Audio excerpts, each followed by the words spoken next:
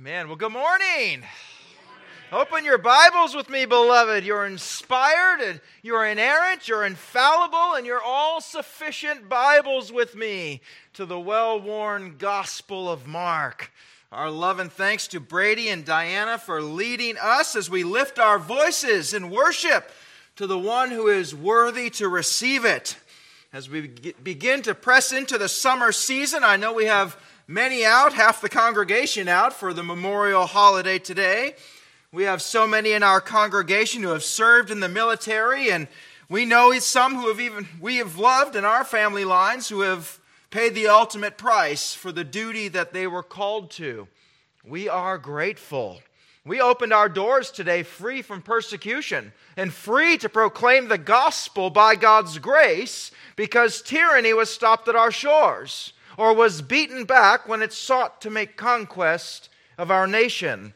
Scripture reminds us that those who serve are an instrument of God, punishing evil and defending the innocent. If peace be their ultimate goal, even when wielded by a less than perfect government, they are an arrow in the quiver of God's sovereignty.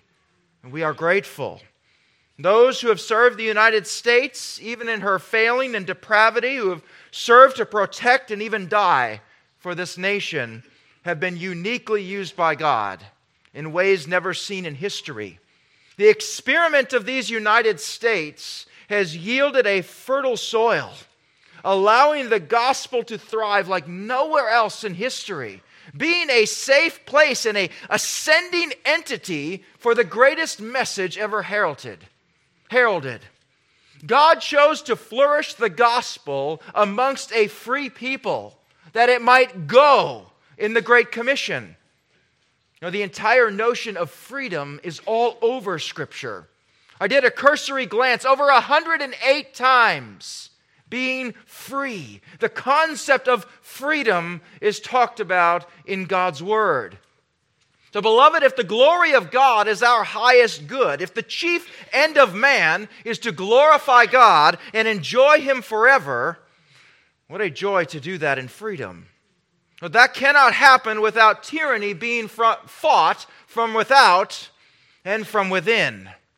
Freedom is not the natural state of a fallen world where sin continually brings bondage. It must be contended for each and every generation. So for those who have stood in the gap and have even died, we are grateful. Amen? Amen. Well, last week we took an incredible look at something, you probably don't hear often about. We examined the incredible role of Islam in Christian eschatology, in end times. Well, with most Christians assuming that the world's biggest and largest false religion would have nothing whatsoever to do with God's ultimate plans of justice and future judgment. It was amazing what we saw. Having looked at verses 14 through 18 last week, we were left to explain what force would cause the Jews, hearing of the abomination of desolation, needing to run with such intensity. Running so quickly, Jesus said, don't even grab your coat. Pray that you're not pregnant because you need to run. Pray that the weather not hinder you because you need to run. With the abominations of desolation having occurred at the newly rebuilt temple in Jerusalem, when the Antichrist sits in the temple of God atop the Temple Mount, and he declares that he is God, 2 Thessalonians 2:4. We read that today. We saw last week that a decree of death will go forth. Any who will not worship this abomination will be killed.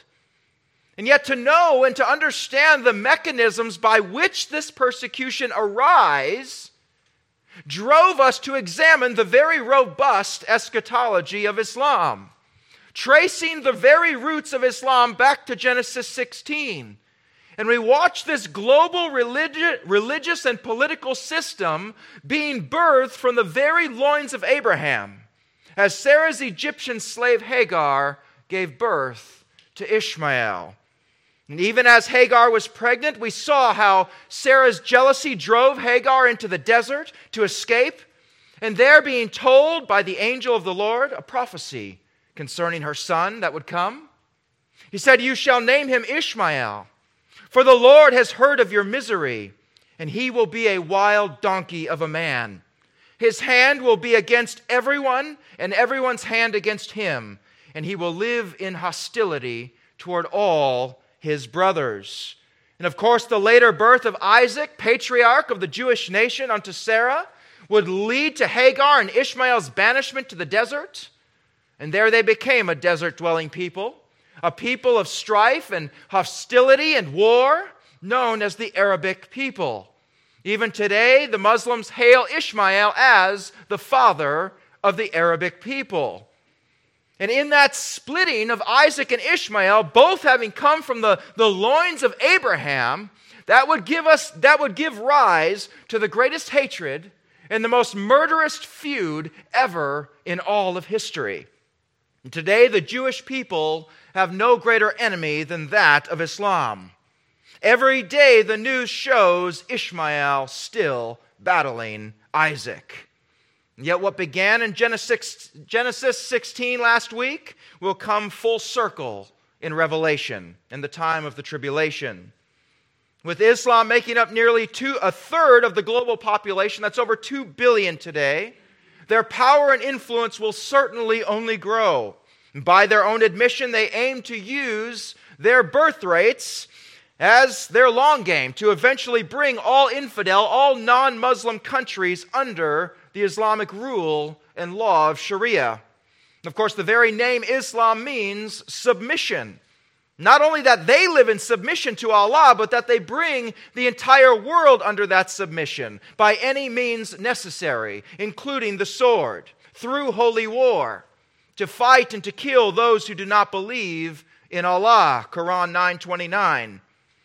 So tracing the roots through their prophet Muhammad, who claims direct lineage from Ishmael, we examined in detail their holy writings, the Quran and the Hadith, looking at their incredibly detailed and robust eschatology. And what emerged, as we saw last week, was something truly remarkable. And today, the newly reestablished nation of Israel is truly surrounded on all sides by Islamic enemies, with those nations openly stating their goal of destroying the nation of Israel. Some even codifying into their national constitutions their aim to destroy Israel. Now, this is nothing new. There has always been a special zeal of hatred for God's chosen people. Thus, we should not be surprised to see Islam taking a leading role in the end of days. For the greatest false religion by the numbers that shares a biblical birth story would be one of the greatest vessels for Satan's counterfeit. As the father of lies, masquerading as an angel of light, we know that for everything that is true, Satan has a lie. Satan has a parallel kingdom pound for pound. He has a knockoff. Everything that God has designed for his kingdom, Satan has made a counterfeit. And nowhere is this more overtly demonstrated than in Islamic eschatology.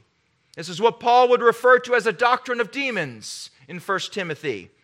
So we broke the Islamic eschatology up into 3 key people to kind of keep it bite-sized and easy to digest for us. We had that of the Mahdi, also known as the 12th Imam, the long-awaited savior of Islam.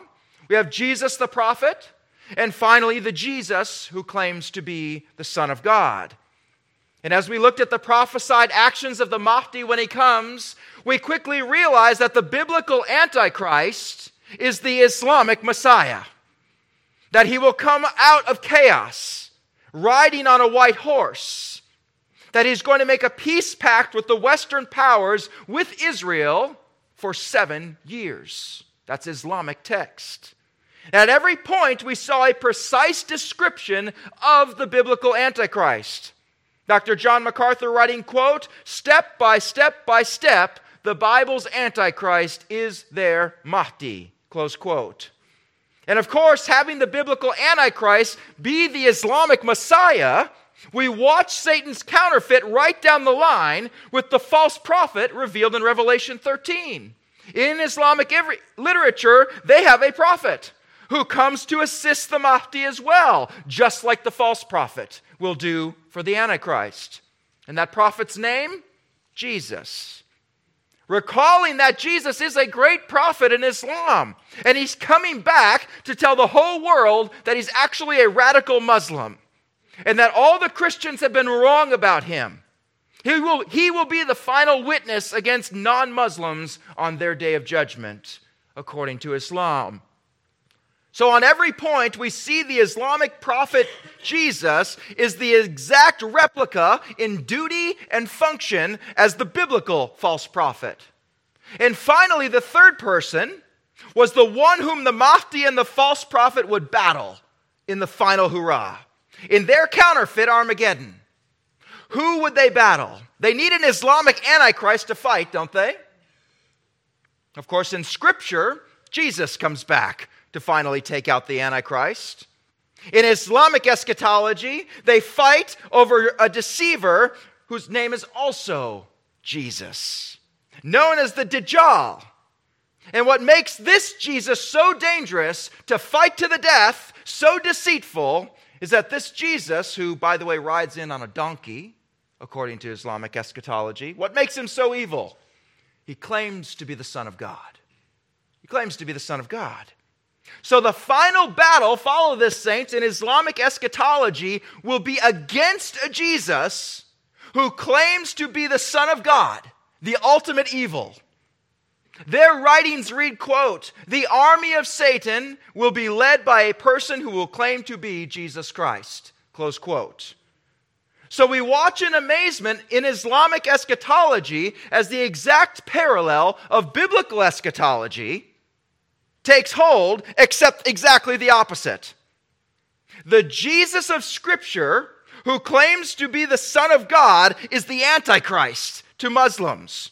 And their Antichrist, who claims to be the Son of God, is our Redeemer. An exact counterfeit, down to the last dot. So we're given further insight into the role of Islam and the persecution of the end of days, as we look as well to the manner of execution of the tribulation saints. A very specific manner of death is given in Revelation 20, verse 4. Listen. "Then I saw thrones, and seated on them were those to whom the authority to judge was committed. And I saw the souls of those who had been beheaded for the testimony of Jesus and for the word of God, and those who had not worshipped the beast or its image and had not received its mark on their foreheads or their hands." Well, this is a very well-known and actually preferred method of execution in Islam. It always has been. It continues today.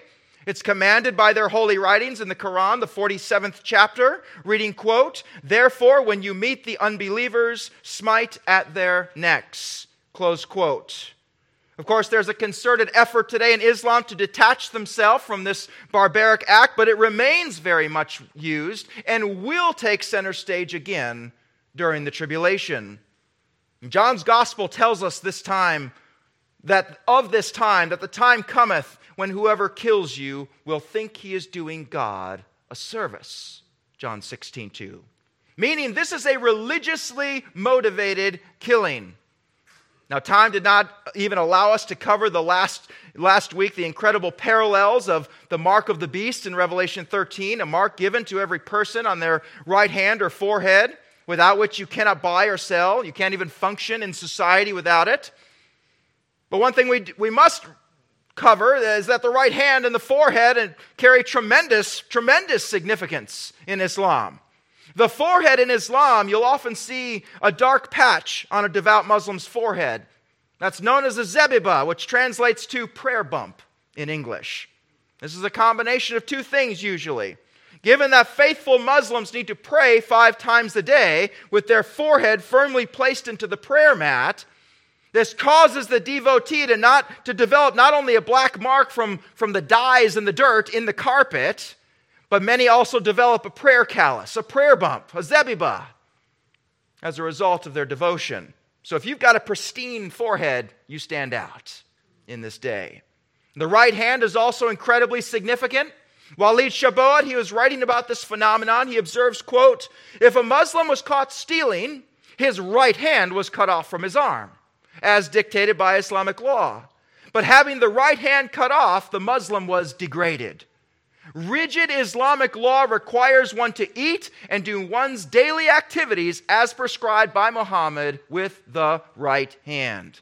The individual would thus become a social outcast from the Islamic community. So Muhammad had a fanatical and rigid custom of doing everything with the right hand and commanded his followers to do likewise. And this strict adherence to Muhammad's injunctions and habits continues into the present. You never transact with your left hand. Everything must be with the right. Everything.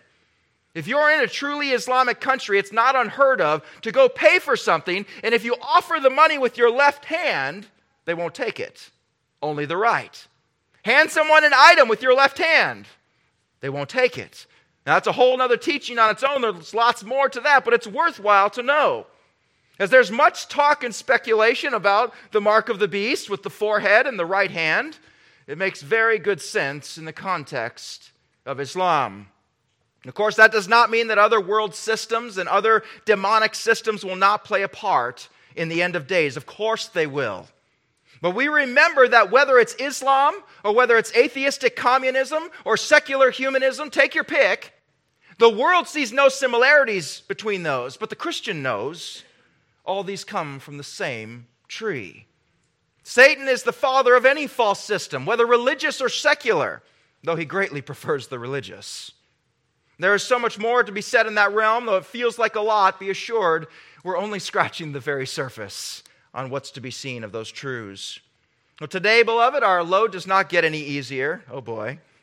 As we press on through Jesus' Olivet Discourse, I'm sure many are encountering areas of Scripture that were intimidating or confusing.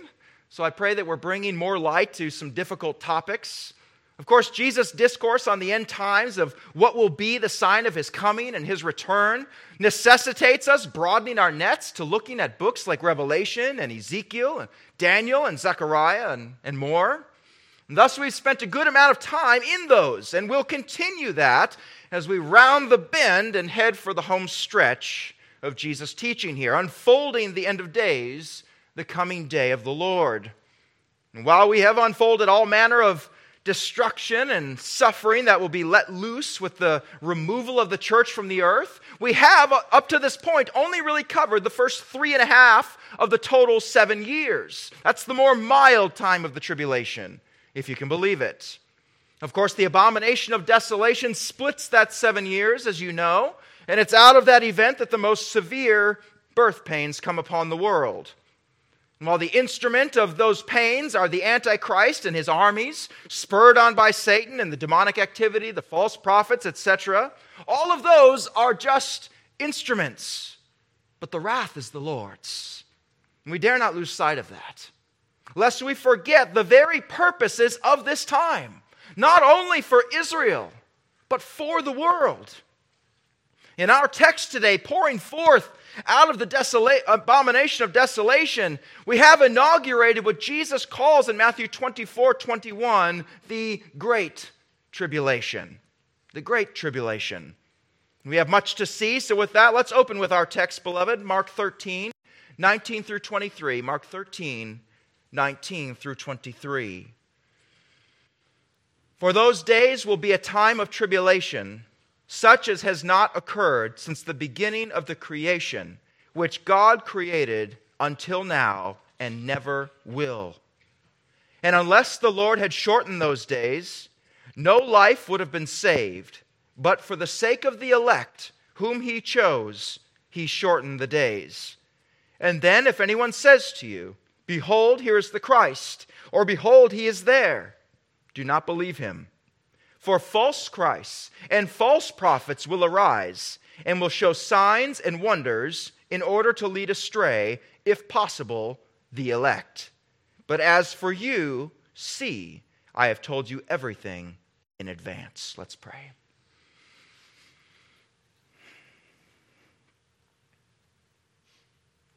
Heavenly Father, we thank you so much for preserving this text for us. Lord, that we might be encouraged, exhorted, refreshed, and renewed in the light of these truths. Holy Spirit, you know every need that is presented here this morning that has come, bringing the weight of their week with them. We ask, Lord, that it would be set aside. Lord, that the fertile soil of the heart would be tilled, or that it might find good soil. In Jesus' mighty name, amen. Well, some years ago, R.C. Sproul was sharing with some of his students about a preaching class that he had to take back in his seminary days. And this one, if I'm remembering correctly, was a practical course where you had to actually preach. And your professor would sit right there in the front row. How would you like that? And R.C. was telling of just such a time, and this professor was sitting in the front row. And he carried a small whiteboard with him that had 2 words written boldly on it. So what? So what? So as R.C. would be up there preaching, all of a sudden the prof would hold up the sign up in front of him. So what? Meaning, you're giving me all this information, that's great. So what? Well, we've shared much already from the pulpit today, and we have much more to go.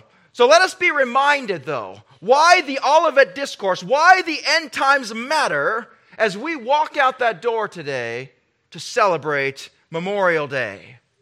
If we are to dive into the most horrendous time in all past human history and all future human history, events that if I'm a believer, I'm not even going to be here to experience, what does this have to do with me? So what? All this is going to happen. So what? Because saints, if we don't see the personal need and the personal application, we won't hide the word in our heart as we're commanded to do. But our look into this second half, this great tribulation, has far-reaching implications for the believer. It's vast oceans of truth and revelation. Listen, beloved, Paul is encouraging the church at Philippi when he declared, I want to know Christ and experience the mighty power that raised him from the dead.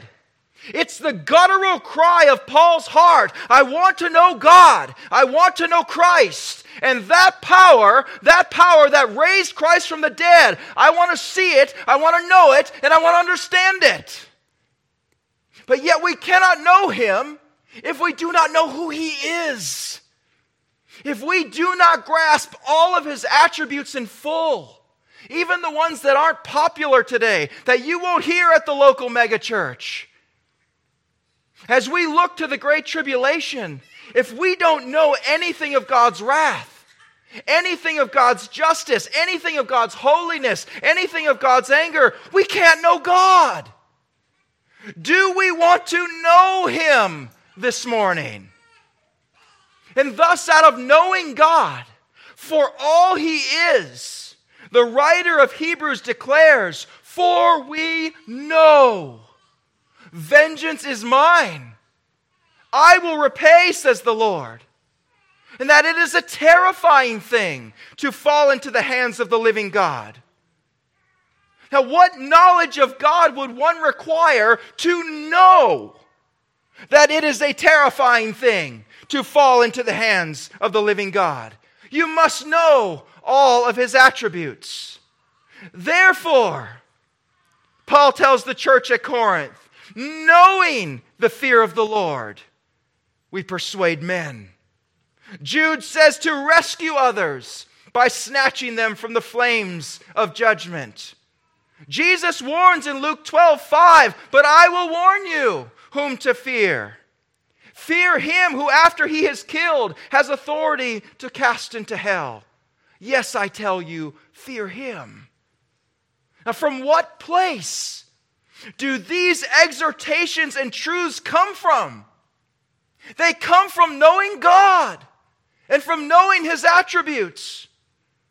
Beloved, as we learn about horrible times like the Great Tribulation, we raise our hands to the heavens with the Apostle Paul and we cry, I want to know him, all of him. Even if it's hard, even if it's unpopular, I want to know Christ and experience the mighty power that rose him from the dead.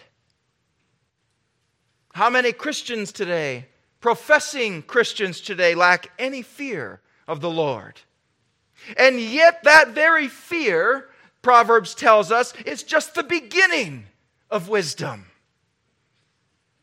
If anyone in our intellectual age of progressive enlightenment and postmodernity, thinks yourselves wise. First gauge, first measurement is the fear of the Lord. If you do not possess that, even if professing to be wise, Scripture says you are a fool. So why else do we study such hard matters? Indeed, why did God choose to preserve His words on these specific matters? You know, John's gospel closes telling us that Jesus said and did so many things that all the books in the world couldn't record them. But He preserved a picture of the end times for us. Because not only does it allow us to know God in His fullness, in all of His attributes, but listen, saints, it helps us grasp the times in which we live. It helps the world around us make sense. A small group of churchgoers who love God and who serve their community, someone looks at that and says, why does the world hate these people so much?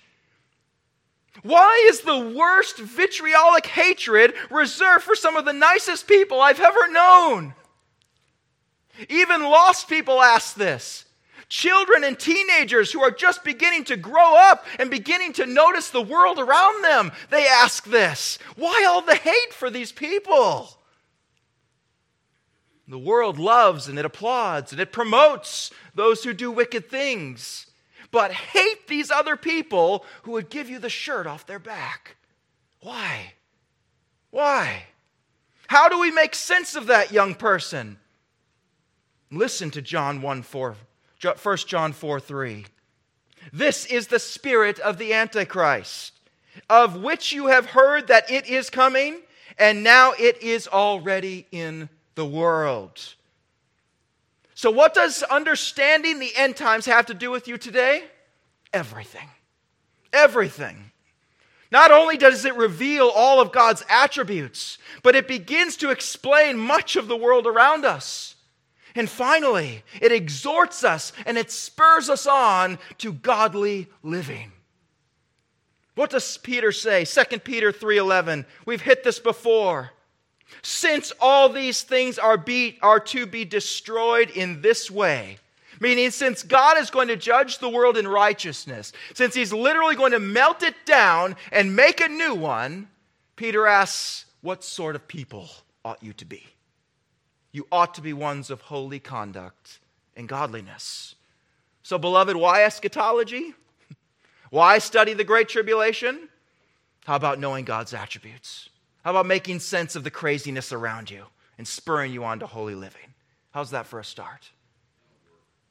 Speaking of starting, we probably better begin.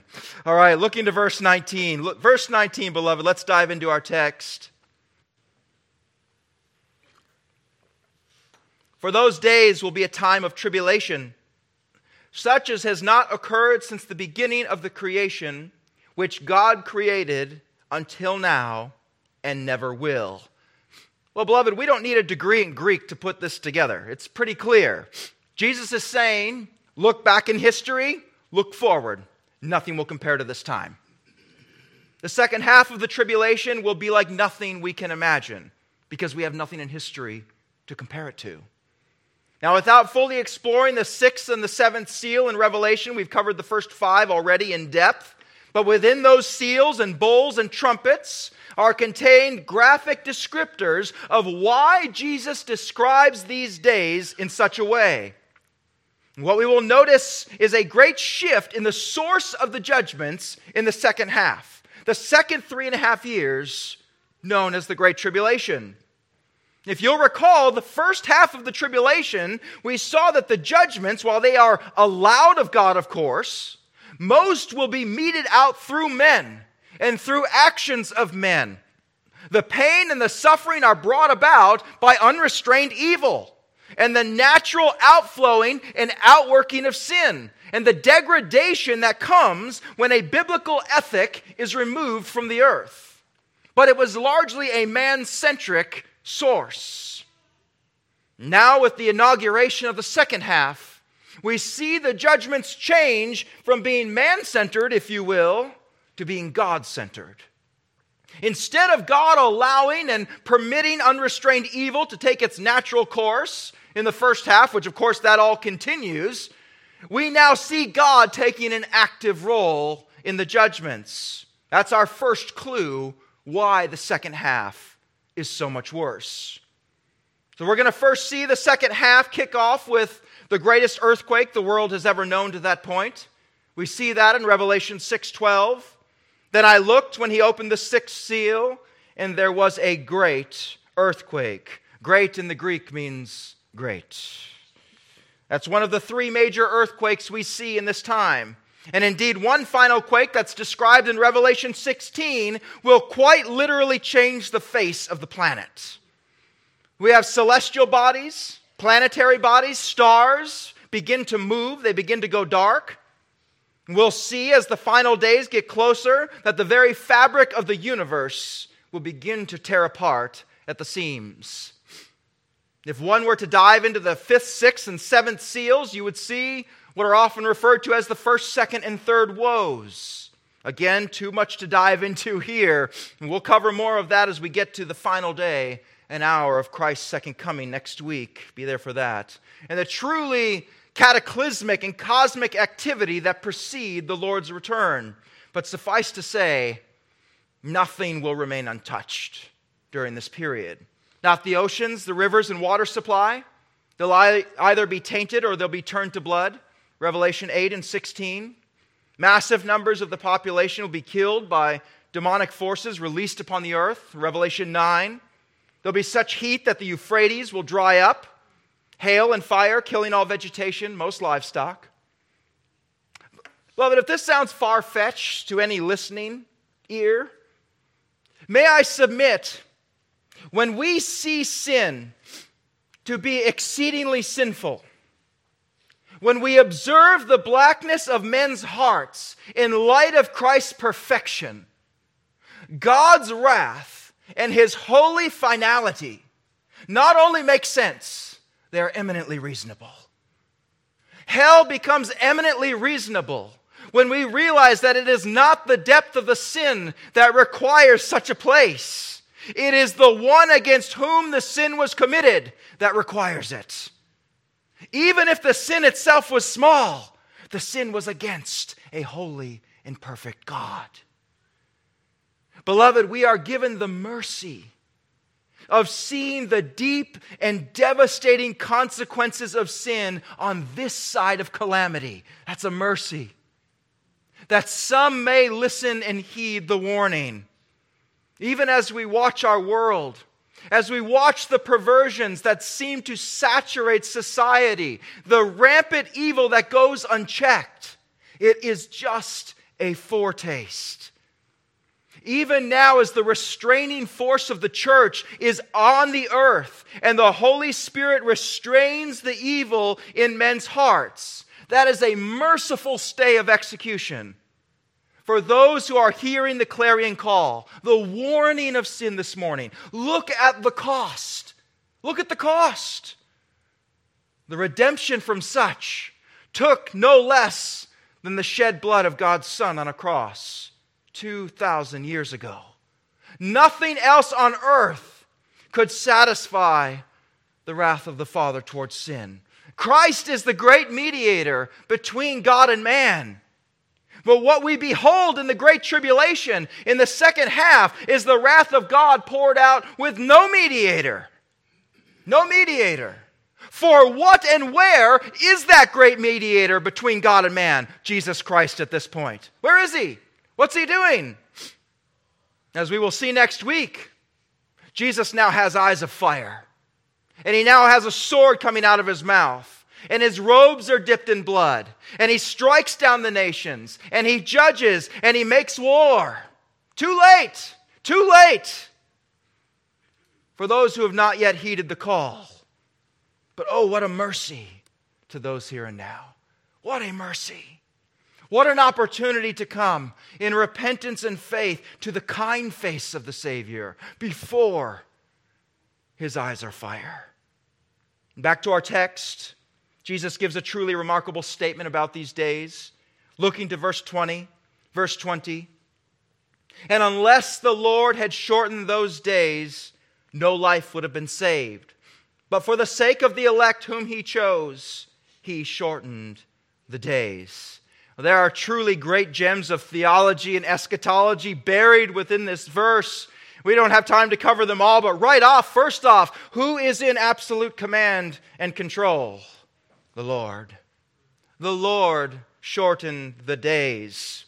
Now, does that mean that the Lord was going to do X, Y, Z, but because he saw something or he changed his mind, now he decided to do A, B, C instead? No. It simply means that had the Lord allowed these judgments, these horrendous and unrelenting persecutions to continue at this pace, the entire planet would be wiped out. There would be no one left. No human would survive this. That's the reality. That's what it means that the Lord shortened the days. Because God's made a promise. He's made a promise. He's promised to protect a remnant of believers, Jews and Gentiles alike. There will be those alive on the earth who will rule and reign with Christ in the millennial kingdom. In fact, Zechariah 12 says that, many believers will be martyred. We know that about a third of Israel will be saved. Saved meaning they will turn to Messiah. A third of Israel. And many of these would have been spared that death, though. Why? Why were they spared?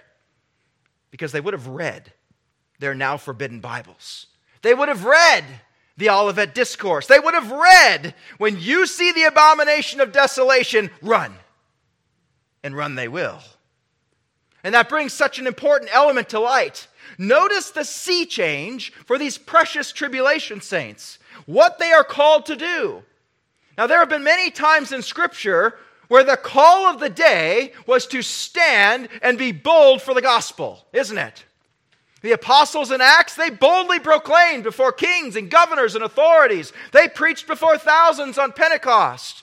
Paul stirred up the crowds everywhere he went, boldly proclaiming, boldly declaring the truths of the gospel that all would hear. On down through the church age, we see people living their lives and giving their lives for the stand of their testimony to fulfill the great commission of our Lord. The primary means of God converting and convicting sinners, that of evangelism and that of the preached word. Understand now, beloved, all that has changed now in the time of the Great Tribulation. What is the command and call from our Lord to the remnant he will save here? Run. Run. Mark 13, 15 through 19. Run. My evangelism of the world is no longer going to be my people standing boldly for me. For lack of a better term, God takes over the Great Commission. I've got this now. You run. And what will that look like? Well, most of this we've taught on already. God will evangelize and will proclaim his judgment in special ways for a special time. It will be proclaimed how? From his two witnesses, who we learned about in Revelation 11. The gospel and warning will go out not from believers now, but from angels in the mid-heaven. Listen to Revelation 14. And I saw another angel flying in mid-heaven, having an eternal gospel to preach to those who live on the earth, and to every nation and tribe and tongue and people. And he said with a loud voice, "Fear God, and give him glory, because the hour of his judgment has come." There's your preacher right there. Worship him who made the heaven and the earth and the sea and the springs of waters. And then another angel, a second one followed, saying, "Fallen, fallen is Babylon the Great, she who has made all the nations drink of the wine and passion of her immorality." Then another angel, a third one, followed them, saying with a loud voice, "If anyone worships the beast in his image and receives a mark on his forehead or on his hand, he also will drink of the wine of the wrath of God, which is mixed in full strength in the cup of his anger. And he will be tormented with fire and brimstone in the presence of the holy angels and in the presence of the Lamb." If you ever wondered, is God in hell? Yes, God is in hell. He's everywhere. The only difference is hell is God without a mediator. There's no one between you and God's wrath. If anyone ever told you God is not in hell, they are mistaken. and the smoke of their torment goes up forever and ever. They have no rest day and night, those who worship the beast and his image, and whoever receives the mark of his name." So the time, world, for having a pastor in the pulpit to share with you, or that nice friend who keeps stopping by to share the gospel with you, those days are over. They've run. They've run. God's people have been commanded to run and hide. God's going to wrap this up. The time is over. And we don't have to surmise or muse about why the Lord shortens the days. He does it why? What does our text say? For the sake of the elect, those whom he chose. God will preserve a remnant. He will keep his promise to the elect and to Israel. He's a covenant-keeping God. And yet one of the great misconceptions of the Great Tribulation is that it will be a time where religion is somehow outlawed, or that secularism will reign supreme and nothing could be further from the truth. This will be a deeply religious time. Remember, beloved, Satan has done his best work not by attacking the church, but by joining the church. He much prefers to be in the pew and in the pulpit. By co-opting it and getting as close as he can to it, to twist it ever so slightly, to neuter and to defang the gospel proclamation from within. Look at the history of nearly every major denomination since the Reformation, brought down within by theological liberalism, by pragmatism, by seeker sensitivity megachurches. Our landscapes, the landscapes of Europe, are now littered with beautiful church buildings all around, with the gospel nowhere to be found within her walls. So let us look at the spiritual temperature of that day. Looking to verses 21 and 22, I'll read them as one. "And then if anyone says to you, 'Behold, here is the Christ,' or 'Behold, he is there,' do not believe him. For false Christs and false prophets will arise and will show signs and wonders in order to lead astray, if possible, the elect." There are so many gems buried in this text, but let us observe just a few key elements. The first observation, is it possible to ultimately deceive and drag away someone elect of God? No. God is a keeping God. Jesus will not lose a single one the Heavenly Father gives to him. It's often called the perseverance of the saints, and that's well enough. But perhaps it is better defined as the perseverance of Christ in his saints. It is because Christ ultimately persists and Christ ultimately preserves in his elect that you're going to make it to the finish line. Not because of you. Not because of you. If I could lose my salvation, I would have already. Trust me. That ultimately, even those saved during the time of the Great Tribulation, even they will be carried through and not be deceived. And they may be killed. And many, many will. But that is a much better thing than to be deceived. A much better thing. In this time of great deception, people will look to the heavens. They'll look to the sky. And deceivers will come promising answers. False Christs, false prophets. And not with empty words, but they'll be given demonic powers to dazzle and to convince. They'll perform miracles. But what does that matter? What does that matter? The great theologian Warren Wiersbe, he writes, quote, "Miracles are not a proof of divine calling and approval. The final test is the Word of God." Close quote. These tribulation saints are going to need to be some sola scriptura people. Big time. Scripture alone. I don't care what miracle you've just performed. I don't care what my eyes see. I know what your word says, and that is all. Can we take a lesson from that, please? Deception is so strong. Jesus is saying that if you are not truly elect, you will be deceived. Only the very keeping power of God, the perseverance of Christ and his saints will keep them. You know why, beloved? Because the sheep know the voice of the shepherd. don't they? They hear. They hear both the booming voice of His warning and correction when they stray, and they hear His tender and His kind voice when the sheep are safely in the fold. None of this need take anyone by surprise. Final verse, verse 23. But as for you, see, I have told you everything in advance. Listen. Have we not pondered before who may listen to these messages in future times? Do we realize, Harrison Hills, that we preach not only to ourselves, but to those that will live through such days? That these sermons and messages are stored and literally vaulted away, protected from fire and water and earthquake. They're not stored in the cloud. They're unhackable by our friends at Sermon Audio. Thank you very much.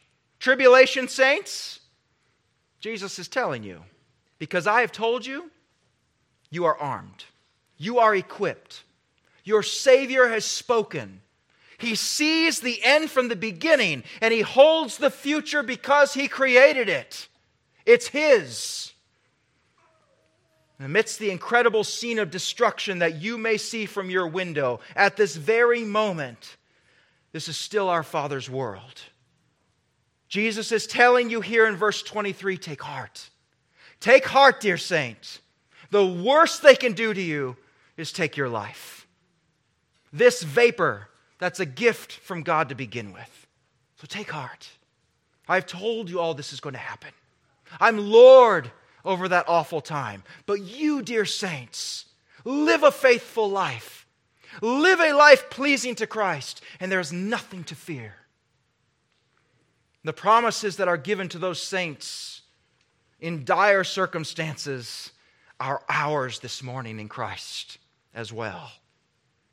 Who is it that offers such security and rescue from such perilous times?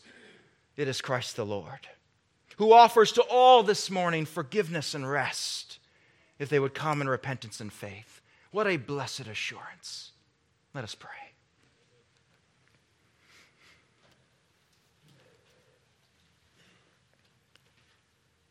Heavenly Father, your word is true and it is right. From age to age, you are the same, and your word is unchanging. And Lord, if that has turned to sand for some of us, Lord, if this week struck at the foundation and the core of the rock on which we stand, we ask that it be restored by the great potter this morning, that the rock would be reinforced and renewed, that we might stand boldly. We thank you for your word this morning. We ask that you would keep each one of these dear saints until we can meet again. In Jesus' mighty name, amen.